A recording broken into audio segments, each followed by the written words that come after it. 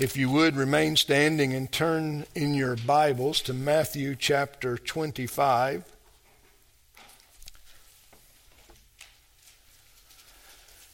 Matthew chapter 25, our text will be verse 14 through verse 30.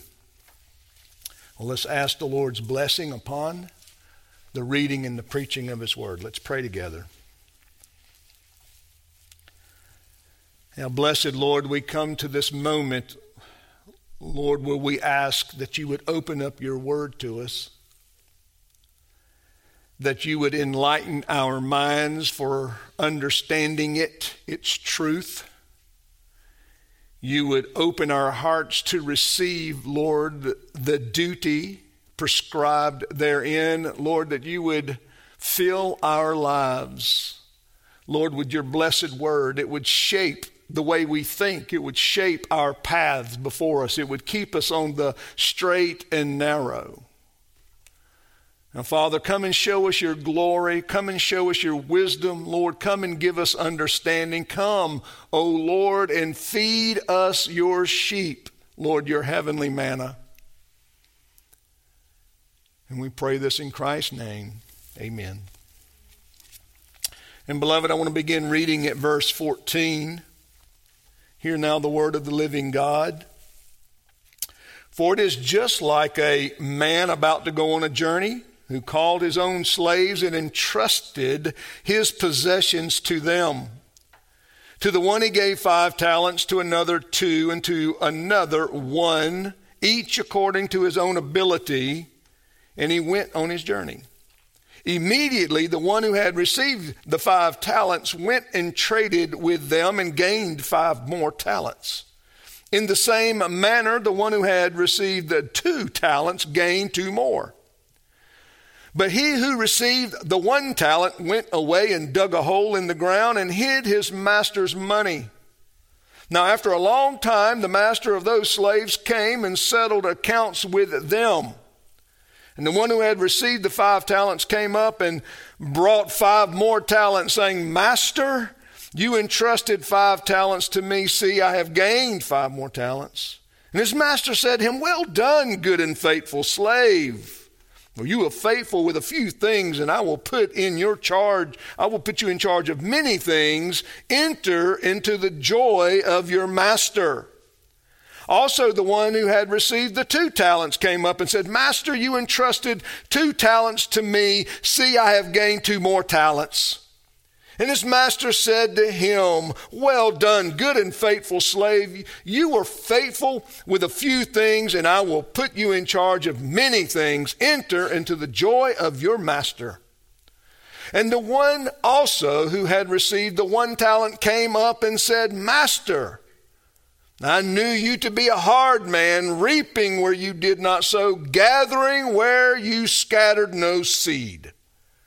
And I was afraid, and went away and hid your talent in the ground. See, you have what is yours. But his master answered and said to him, You wicked, lazy slave. You knew that I reap where I did not sow and gather where I scattered no seed. Then you ought to have put my money in the bank, and on my arrival I would have received my money back with interest. Well, therefore, take away the talent from him and give it to the one who has the 10 talents. For to everyone who has, more shall be given, and he will have an abundance. But from the one who does not have, even what he does have shall be taken away. Throw out the worthless slave into the outer darkness, in that place where there will be weeping and gnashing of teeth. And thus ends the reading of God's word. You may be seated.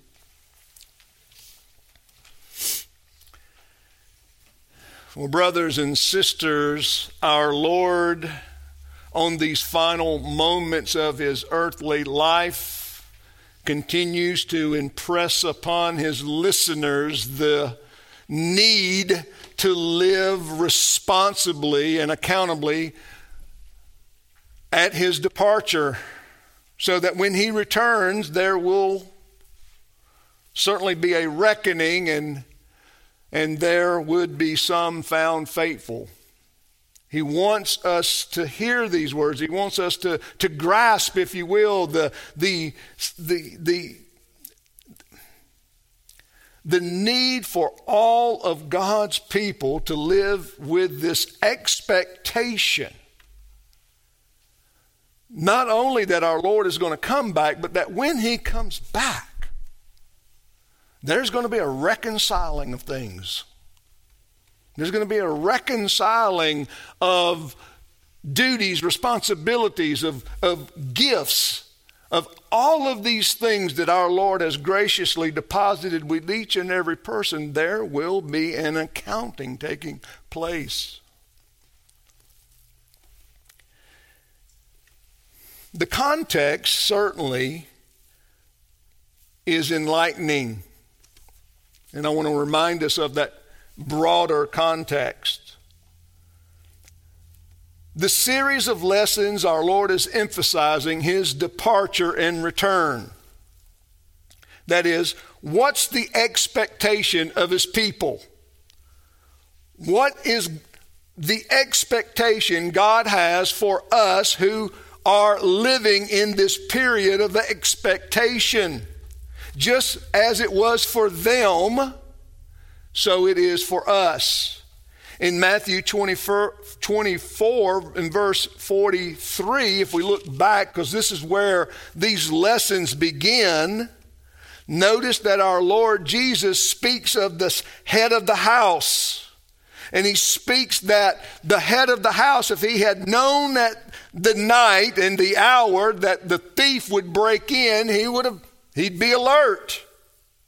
You can see here that our Lord is emphasizing the need to be alert and not slumber.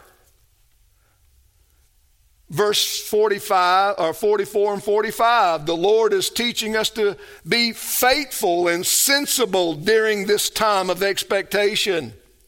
Versus what? Unfaithfulness, right?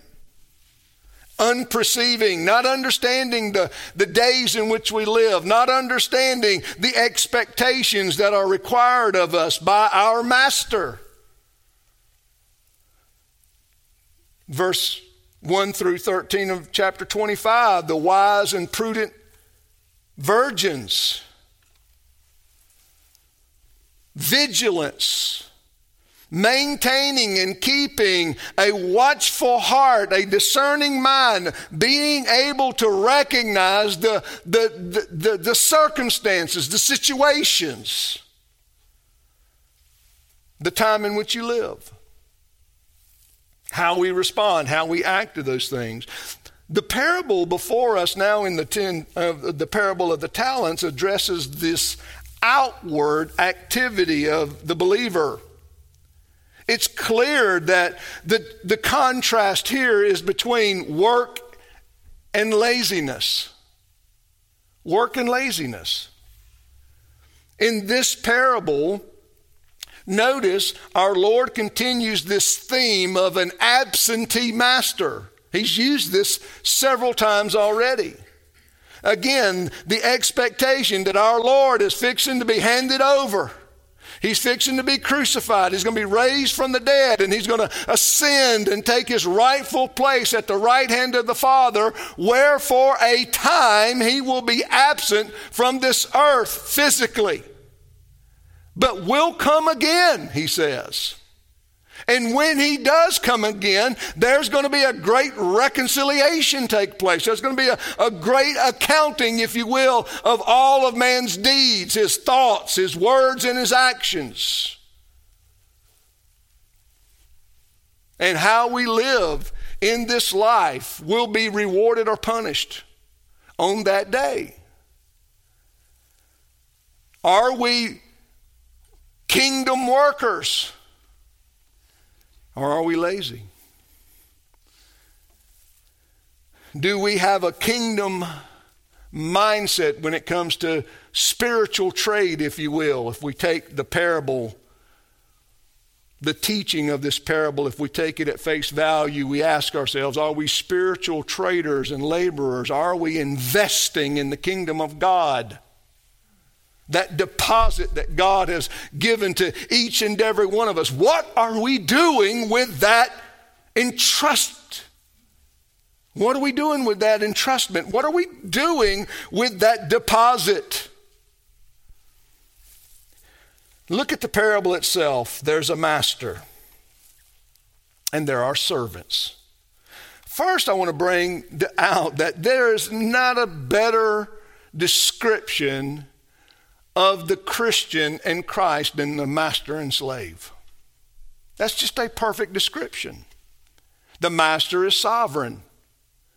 The master is the one that controls everything. He owns everything. He's the one who dispenses as he pleases his property, to whom he pleases, when he pleases. And the word servant there is the perfect word, meaning bond slave, in that everyone in the kingdom of heaven made a decision to be a follower and disciple of Jesus Christ. That's what a bondservant is. A bondservant is someone who chooses to stay with his master, who has made a choice to be the servant of his master. And as the tradition goes, the bondservants would be marked by the piercing of an ear, marking that slave had made a decision to stay with his or her master. And that's the picture here. This is certainly not an ugly picture because, again, we have a master who is going away. We don't know why he's going away. It's not important to the story, or Jesus would have told us. Nevertheless, he's going away, and yet he has determined that he wants to entrust his estate with these three servants. And this estate is impressive. It's massive. He's a very wealthy man. It's estimated that 1 talent is worth 15 years of salary. That's no small matter. That's no small sum, is it? Not when you add them all up. He's going away for whatever reason, and he entrusts. That's the word that is used there by our Lord in teaching this. He's entrusting his servants with this money, so that they would invest it, so that when he comes back, he has made a profit on his investment. That's the picture.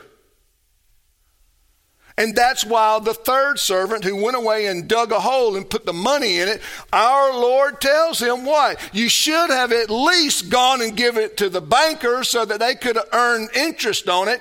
You are a wicked, lazy slave. You've done nothing with what I've given you. I'm entitled to the profits of my investment. Now, Jesus in this illustration for us this morning is the master. He is the one who has deposited and gifted the church with the Spirit and its power and its energy, spiritual vitality, and gifts in order to perform the work of the kingdom on earth. Well, the servants are the visible church. They represent the visible church, the membership of the church. The doctrine is easy. The doctrine that we are to focus on and that we are to extract from the text is this: being faithful with what I have, with what the Lord has given me, is required. Being faithful with what I have and with what the Lord has given to me is required. Now, this goes beyond the addressing the ministers of the kingdom, those that Christ has called to perform the religious work in the preaching of the gospel and whatnot. This involves the whole church. This is everyone. It would certainly apply to ministers as well, because ministers are members of the church. They make a profession of faith. They seek to be disciples of Jesus Christ. They also have been gifted not only to perform the work of the ministry, but also to live out the Christian life just like every other Christian. If you look with me at Ephesians chapter 4, let me just point something out here.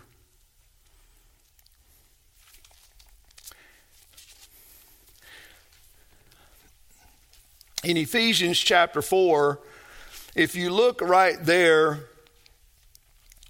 in verse 10, he says, he who descended is himself also he who ascended far above the heavens, that he might fill all things. And he gave some as apostles, and some as prophets, and some as evangelists, and some as pastors and teachers. Now here is the picture of our Lord Jesus Christ gifting the church with men, but obviously men that are gifted, men that have been gifted, men that have received an entrustment, a deposit of the Spirit according to various gifts that God wants to employ in the church. But notice what it's for.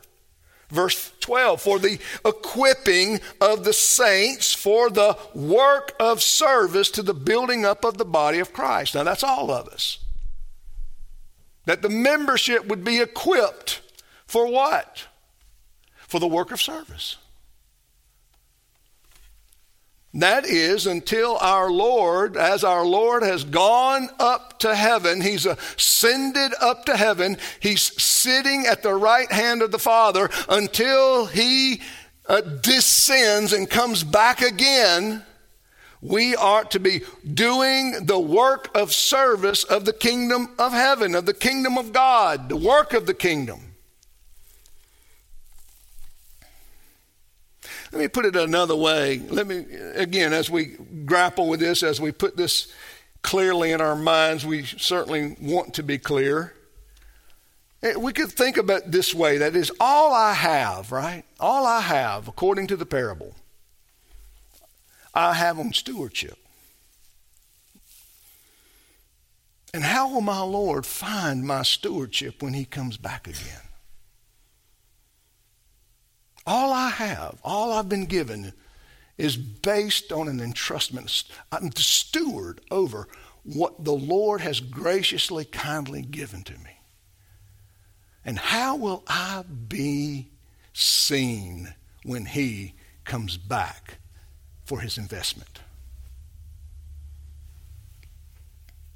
Will we be found faithful? Or will we be found wicked and lazy? It's a very convicting thought. I think most of us genuinely run to places in our heart and our mind, ways in which we are not faithful, things that we know we should improve on when we hear things like this, when we see this, right? And that's the point. I mean, that's the goal. That's the point. It's the parable that our Lord is using. He's about to go away. And notice even in the text, look at verse 16. Immediately, or back up to verse 15. And the one who gave 5 talents, 2 according to his own ability, and he went on his journey. In Greek, there is this emphasis of, and he immediately went away. You might see that in the King James Version. And straight away, that means he was, here it is, here's what your investment is, this is what I'm entrusting to you, and he's gone. Which is the picture of where Jesus is in history. He's about to be seized, arrested, tried, and he's going to be crucified. And he's going to ascend into heaven to sit by his Father's right hand. And also, so we're to grapple with this idea of listening to this and then asking ourselves, I mean, the generosity. I mean, there's so many things we could point out, right? Look, the master's generosity. One, 5 talents. 5 times 15-year salary. One, 2 talents. One talent. Just the very 1 talent. At minimum, 15-year salary. So you don't look at this and you don't, understanding the context, understanding the monetary value of a talent, you don't look at the master and say, well, he's stingy at all. In fact, he's generous. To some, he's gloriously generous, but he's generous to all. And notice what it says. In verse 15, each according to his own ability. That our parable is emphasizing that our sovereign Lord, our master, right, gave to each one according to this ability. Well, who is he? How does he know this ability? Because he even gives that. Well, let's get into it so that we can certainly profit from the application of it. When we talk about these talents, and this is going to be a truncated list. I believe there could be many more. But these talents, at least when we open up the Word of God, there are various gifts of the Spirit that I'm going to highlight in this and assert as these are the talents that are deposited to the people of God. And the purpose of the talents is that they would be traded, they would be used, they would be worked at in order for them to increase. That there would be a return of labor and investment upon our labors. Let me give you several of them. The first one, the ministry itself. The ministry is a deposit to the people of God. This ministry, the gospel, the government of the church, the means of grace. All of these things are to be utilized. And you say, well, Pastor, that's not really in my heart. Well, think about this. The empowerment that you have in you is the desire and ability to what? Use these things. That God has not only gifted the church in whole, but he's gifted us to participate in this church. He's gifted us that we might utilize these situations so that we would improve upon our own giftedness. What's the purpose of the ministry? Well, to improve ourselves spiritually, to strengthen ourselves spiritually, to promote the kingdom of God more and more and more by our maturity, by our understanding, by our willingness that the more we learn, the more we love him. The more I know, the more I want to do. The more that I can see his glory, the more I want to serve this King and Master. You look at Romans chapter 12, there's a list there of gifts.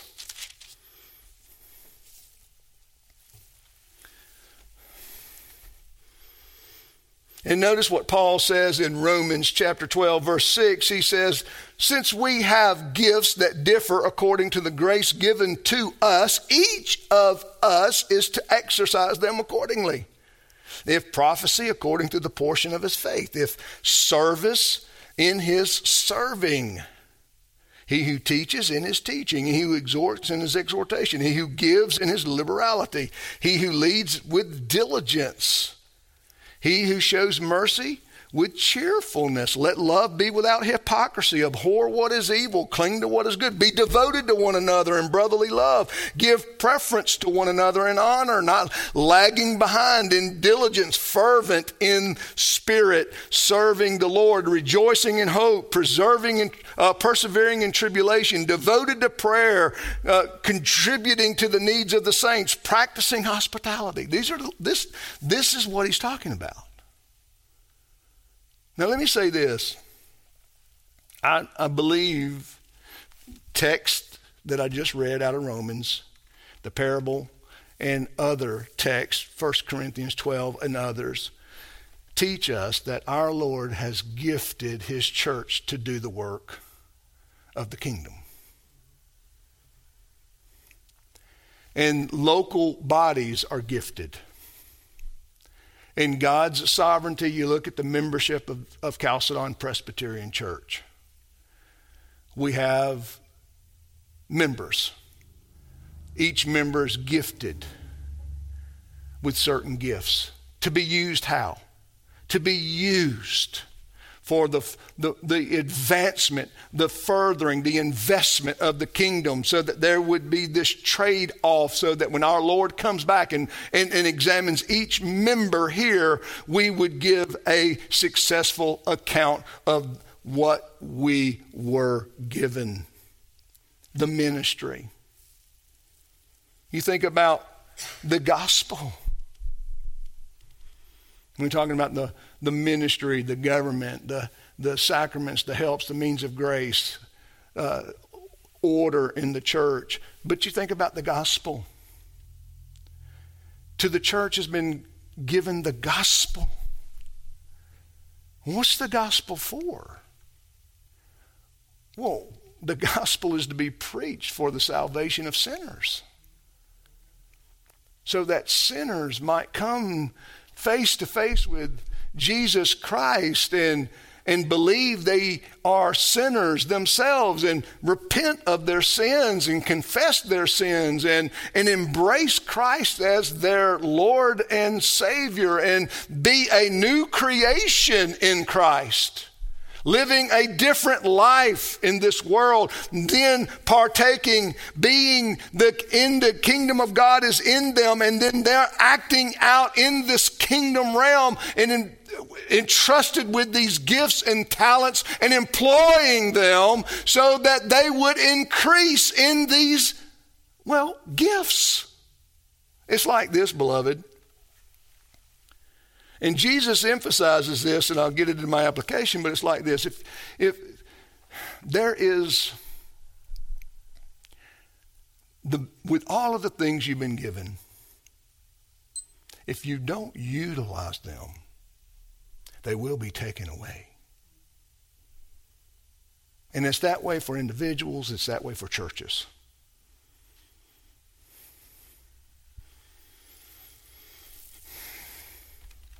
All that the church needs to perform her calling in this world has been entrusted to its membership. Paul even tells Timothy to do what? Guard that which has been entrusted to you as a minister of the gospel. Guard this entrustment of this truth, this spiritual truths. Guard it, watch over it, diligently defend it. Make sure that you understand, Timothy, that you are to labor at these things, that you ought to work at these things. These ought to be how you make your living, but also this is by the sweat of your brow. Just as a farmer hairs up the ground and plants the seed, so the preacher is to labor in the word of God and defend it and protect it from all adversaries.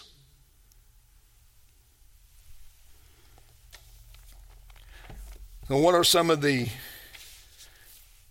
pertinent applications we can make for ourselves this morning? Well, the first one is this: that our Lord has given to each one of us as he pleases. And it's not the same for everyone.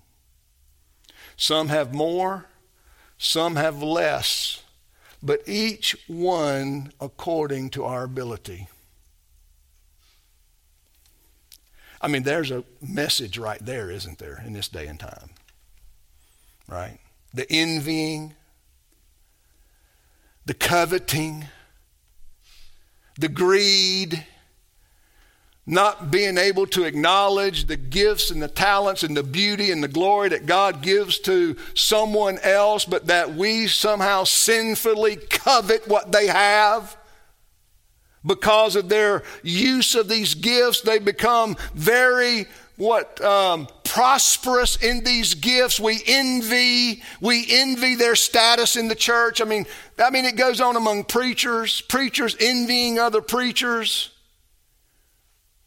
Preachers coveting the accolades and the prestige of another minister, not recognizing that what God has given to you must be exercised and stewarded over, and that all is according to your ability.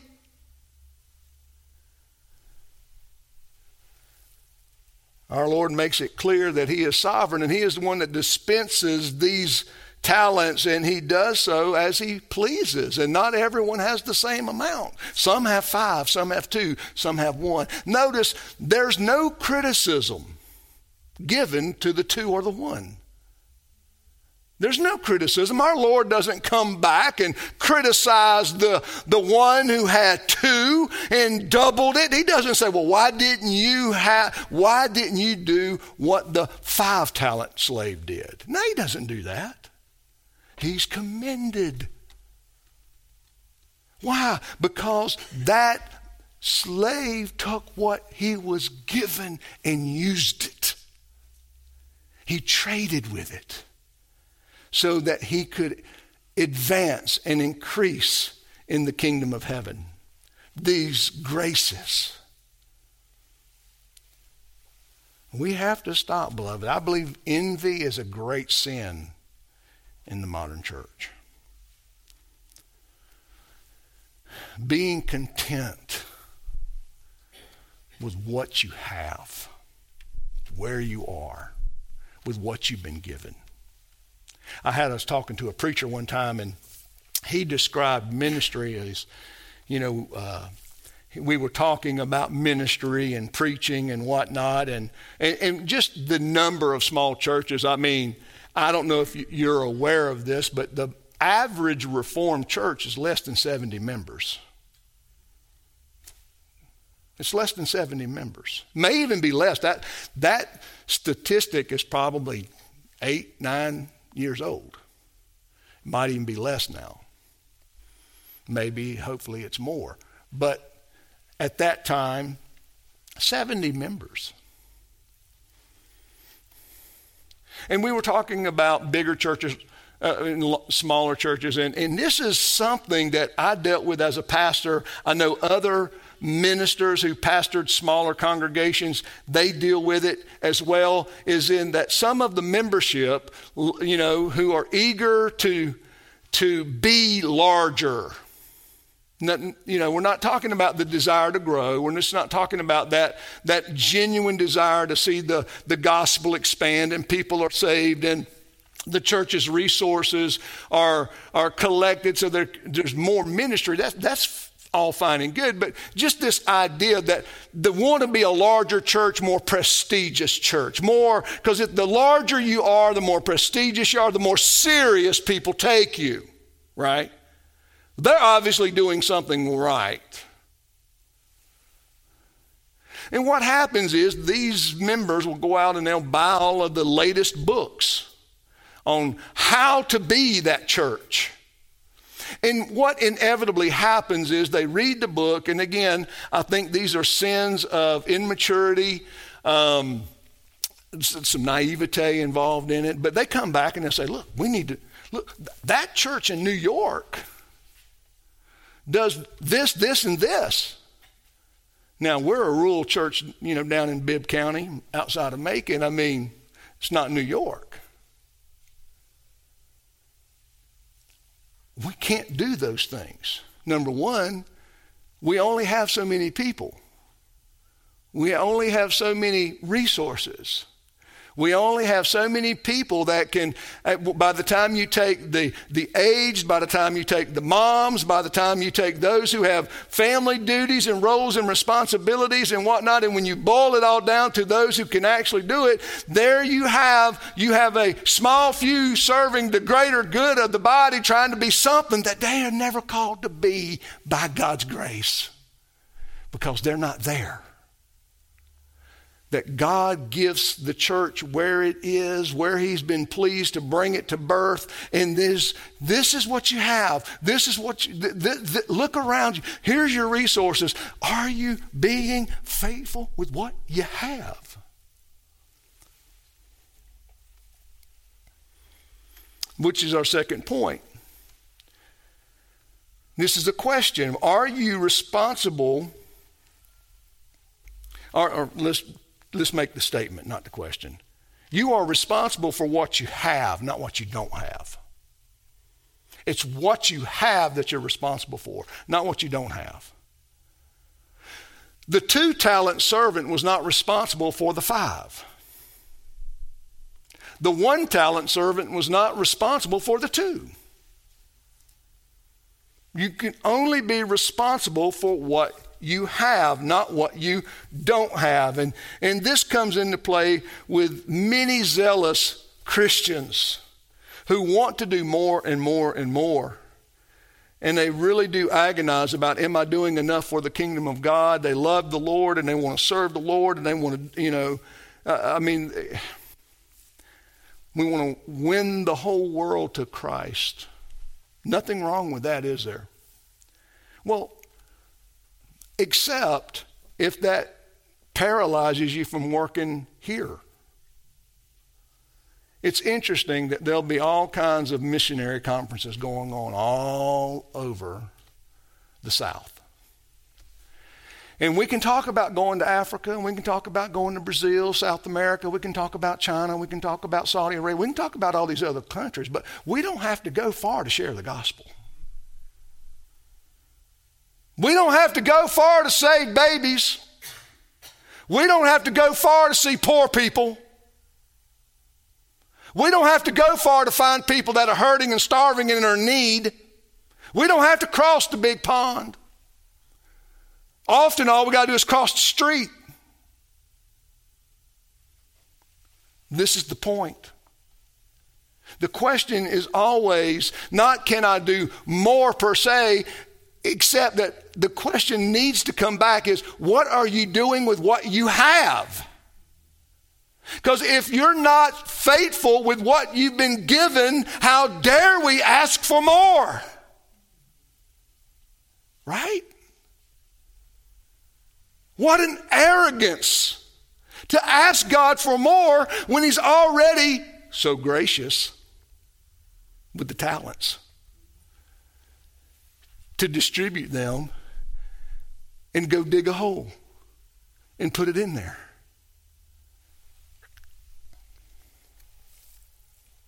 It's a convicting message, isn't it? I'm convicted. I was convicted. I'm still convicted. I'm preaching even to my own conviction that I'm looking at these things and thinking, am I doing what I can do with what I've been given?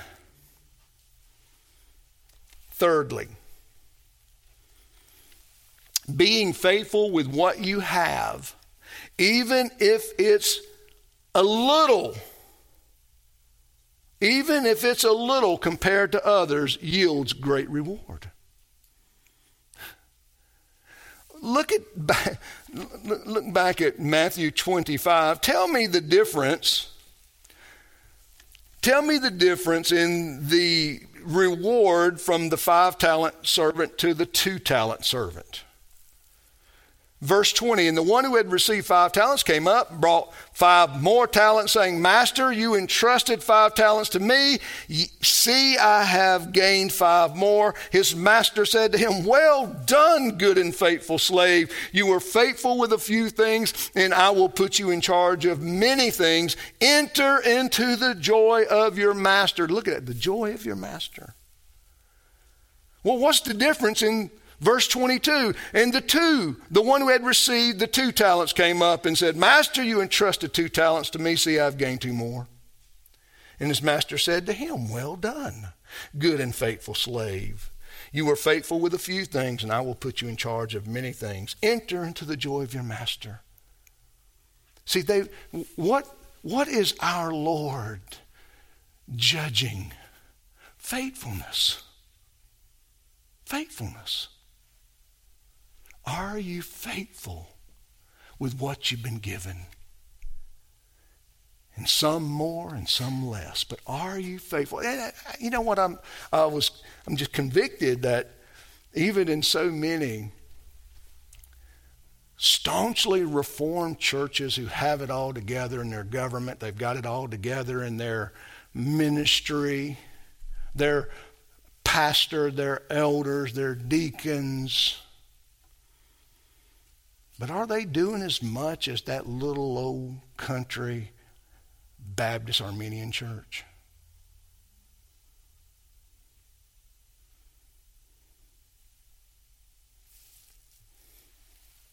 We can pontificate all day long about what things ought to be.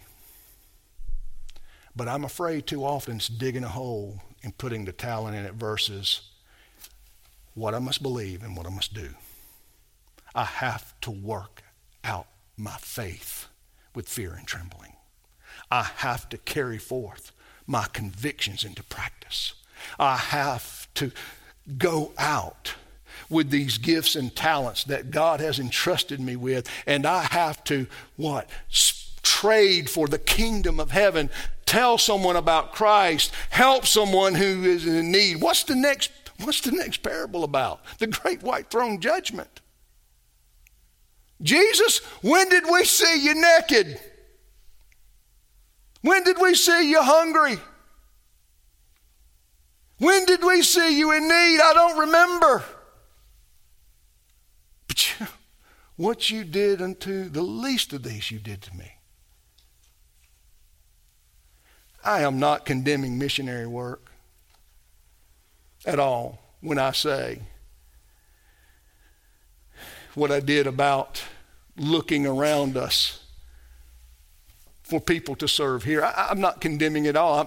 I praise God for men and women and families that go and commit themselves to that work. But brothers and sisters, if we have convinced ourselves that that's all that there is, then we've missed it. We don't understand the entrustment that God has given to us, because it immediately starts in our own homes, does it not? Serving and loving each other, ministering to one another. I mean, again, I'm probably going to step on some toes, but that's okay. I can't.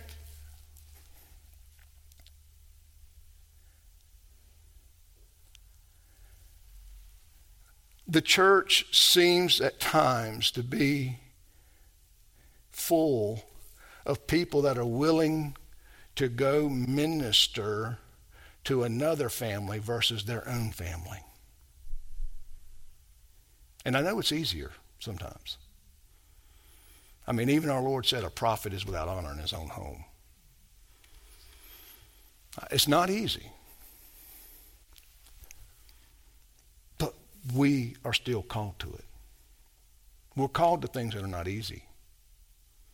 You can imagine this idea of trading, right? That's not an easy thing. It's work. It's laborsome. It's something that needs to be done. I mean, it says right away that they went out. Look at verse 16. Immediately the one who had received the 5 talents went and traded with them and gained 5 more. I mean, he's eager to do it.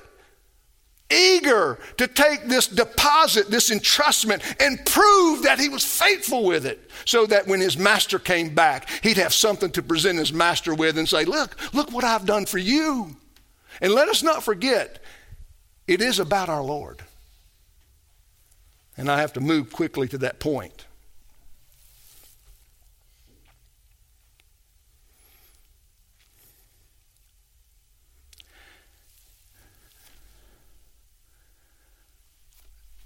There's a reason. And when you look at small cities, churches are building. Campuses, that's what we call them now. We call them campuses. And there's nothing inherently wrong with that. A lot going on in those places. But here's the thing, beloved. We don't build institutions to men. We build the kingdom of heaven. And we do that with the gospel. We do that with service. We do that with love. We do that with ministry. We do that with helps. We do that so that our Lord, as Jesus said in the Sermon on the Mount, that when people see your good works, they glorify your Father who is in heaven. It's not about us. Chalcedon is about any preacher. It's not even about the history of the Reformed faith. Chalcedon, like all other gospel preaching churches, is about Christ, the heavenly reign and rule of Christ. Now, in here, right now, in this world. The discipleship of the nations. Point number 4, having little is not sinful. Having lesser gifts is not sinful. It's doing nothing with it that's sinful. You know,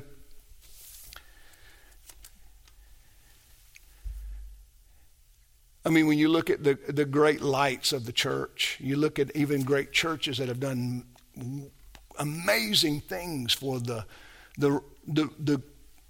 gospel spreading the earth, and we should applaud and praise God for them, and praise God that there are 5-talent ministers, there are 5-talent congregations, there are 5-talent churches and whatnot, and we're not all alike.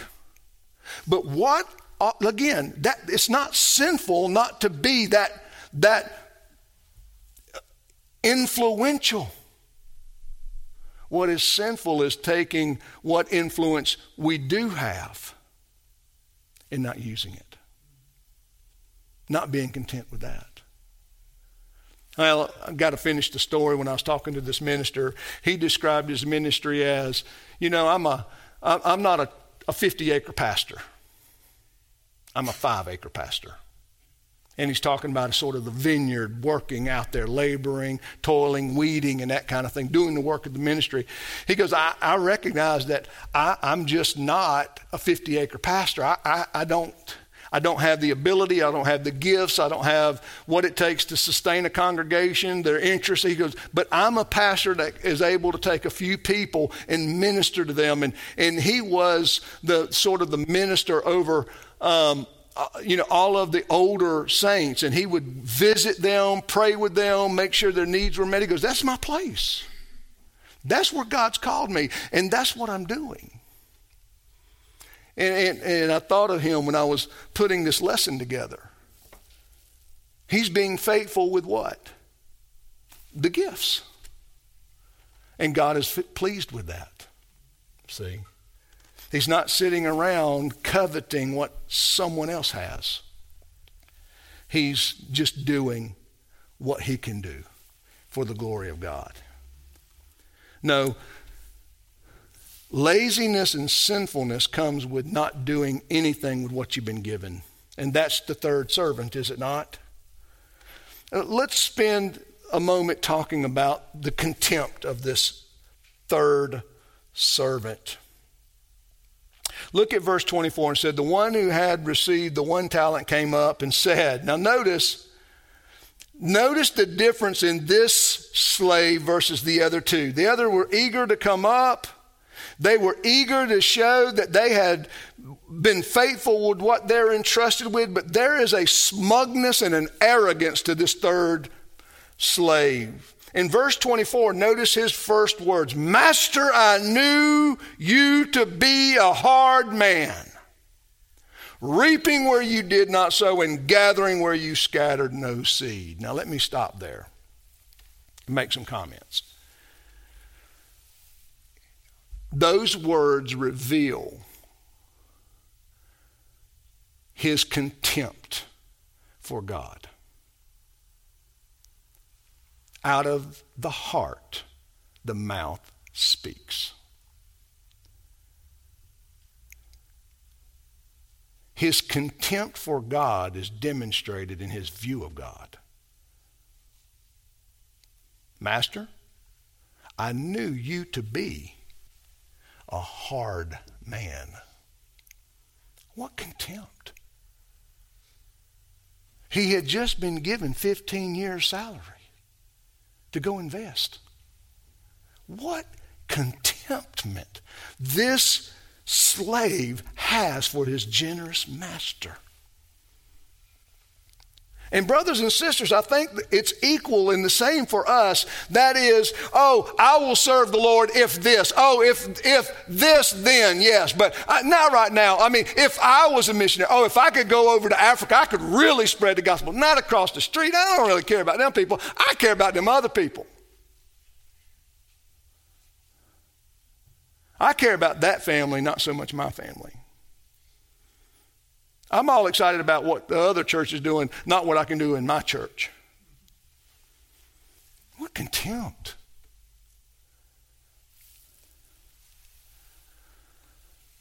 Notice what he went on to say. He says, I knew you to be a hard man, reaping where you did not sow and gathering where you scattered not. And look at verse 25. Notice, and I was afraid. That's not faith. I mean, all of this is not of faith at all. And I went away and hid your talent in the ground. See, you have what is yours. Now, again, our Lord's response to him is telling. But his master answered and said to him, you wicked, lazy slave. You knew that I reap where I did not sow and gather where I scattered no seed. Now he's addressing his hypocrisy, his contradiction, if you will. Then you ought to have put my money in the bank, and on my arrival I would have received my money back with interest. What Jesus is saying is, listen, if you really believe these things, why didn't you just put the money in the bank instead of burying it? You are a hypocrite.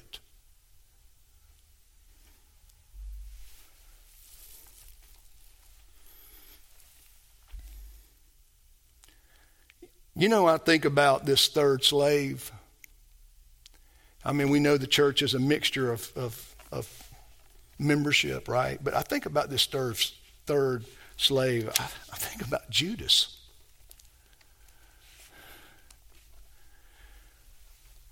I mean, Judas walked with the Lord. He saw the miracles. Judas was tasked to go out and preach the gospel. He saw the miracles. He saw people come to know Jesus Christ. He saw people confess their sins.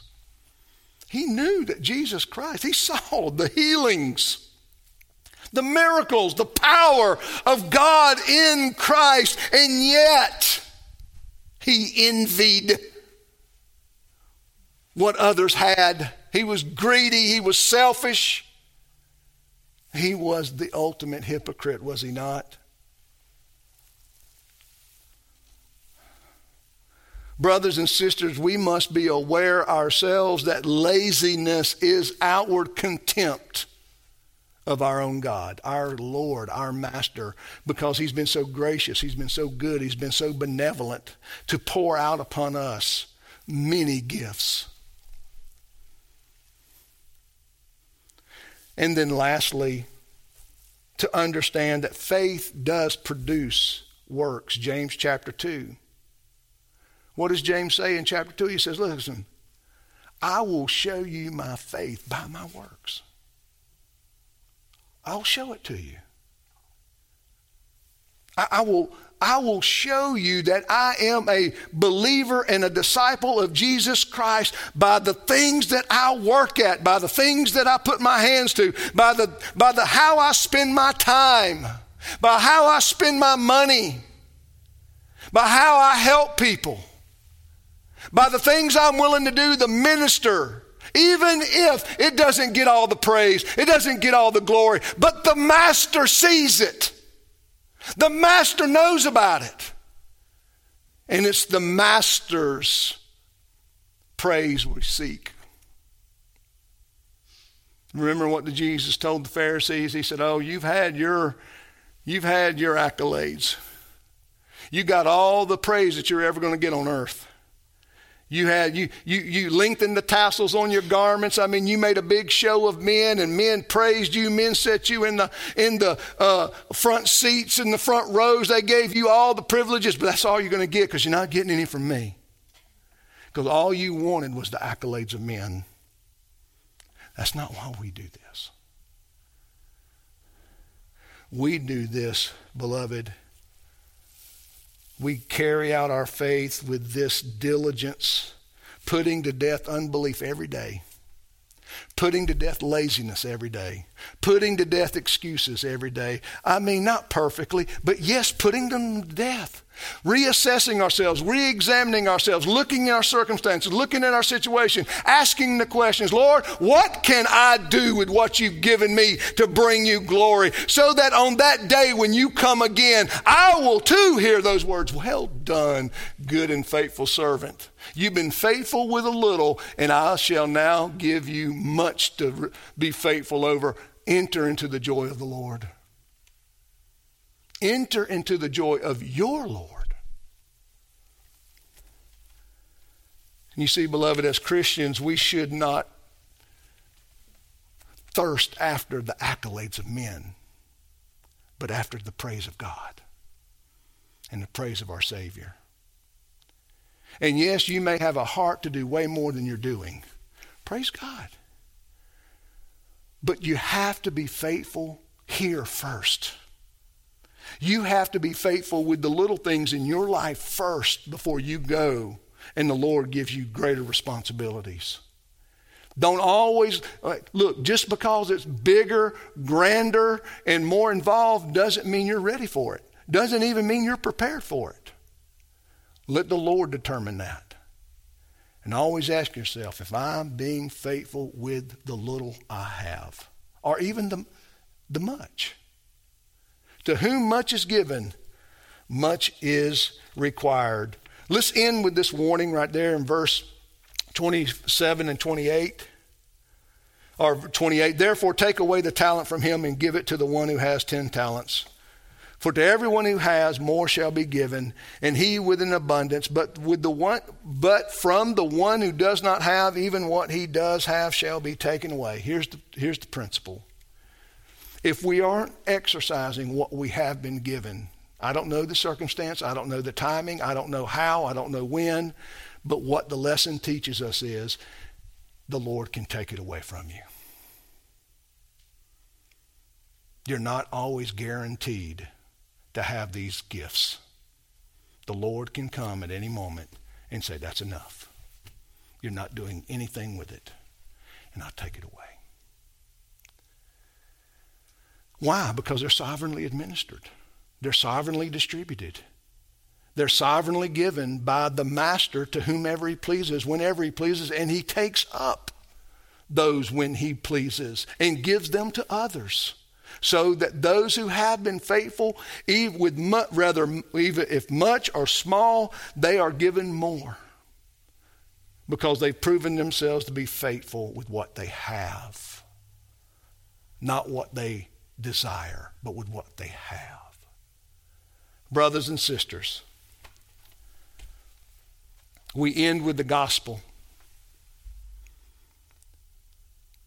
The Lord has given us new life in Christ. He's given us the gift of faith. He's given us the gift of repentance.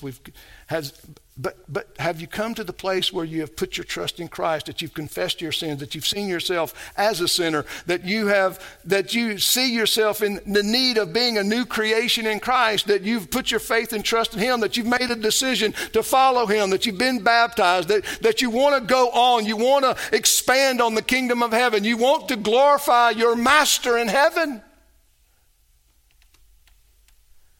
And it doesn't matter what another man has or another woman has. What matters is what you've been given. What you have. Have you said in your own heart and mind recently, God, you are so generous. You are so good to me. It's so easy for us to long and to envy what others have and do nothing with what we have.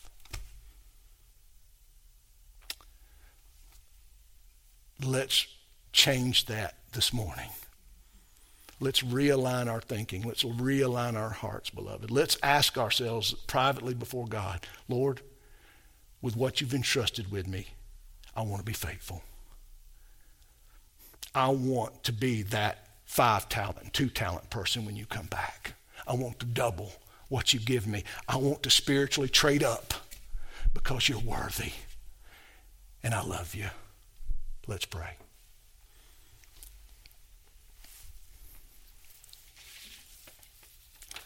And Father in heaven, your word tells us that laziness is a great sin.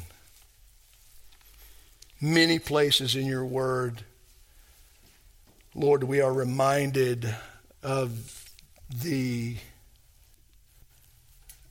aggravation and the grievous nature of a man and a woman that's lazy, unwilling to do what's required of them, and the basic things, Lord, the things that all men and people are responsible for. And even in a religious matter and manners, Lord, it's even greater. We pray, oh Lord, that you would keep us from this sin of laziness, from this sin of hypocrisy. Lord, keep us from having contempt in our hearts. Lord, let us re-examine who we are with you and what we have, and reassess, Lord, how we can employ our talents and gifts, our abilities for your glory. We pray this in Christ's name. Amen.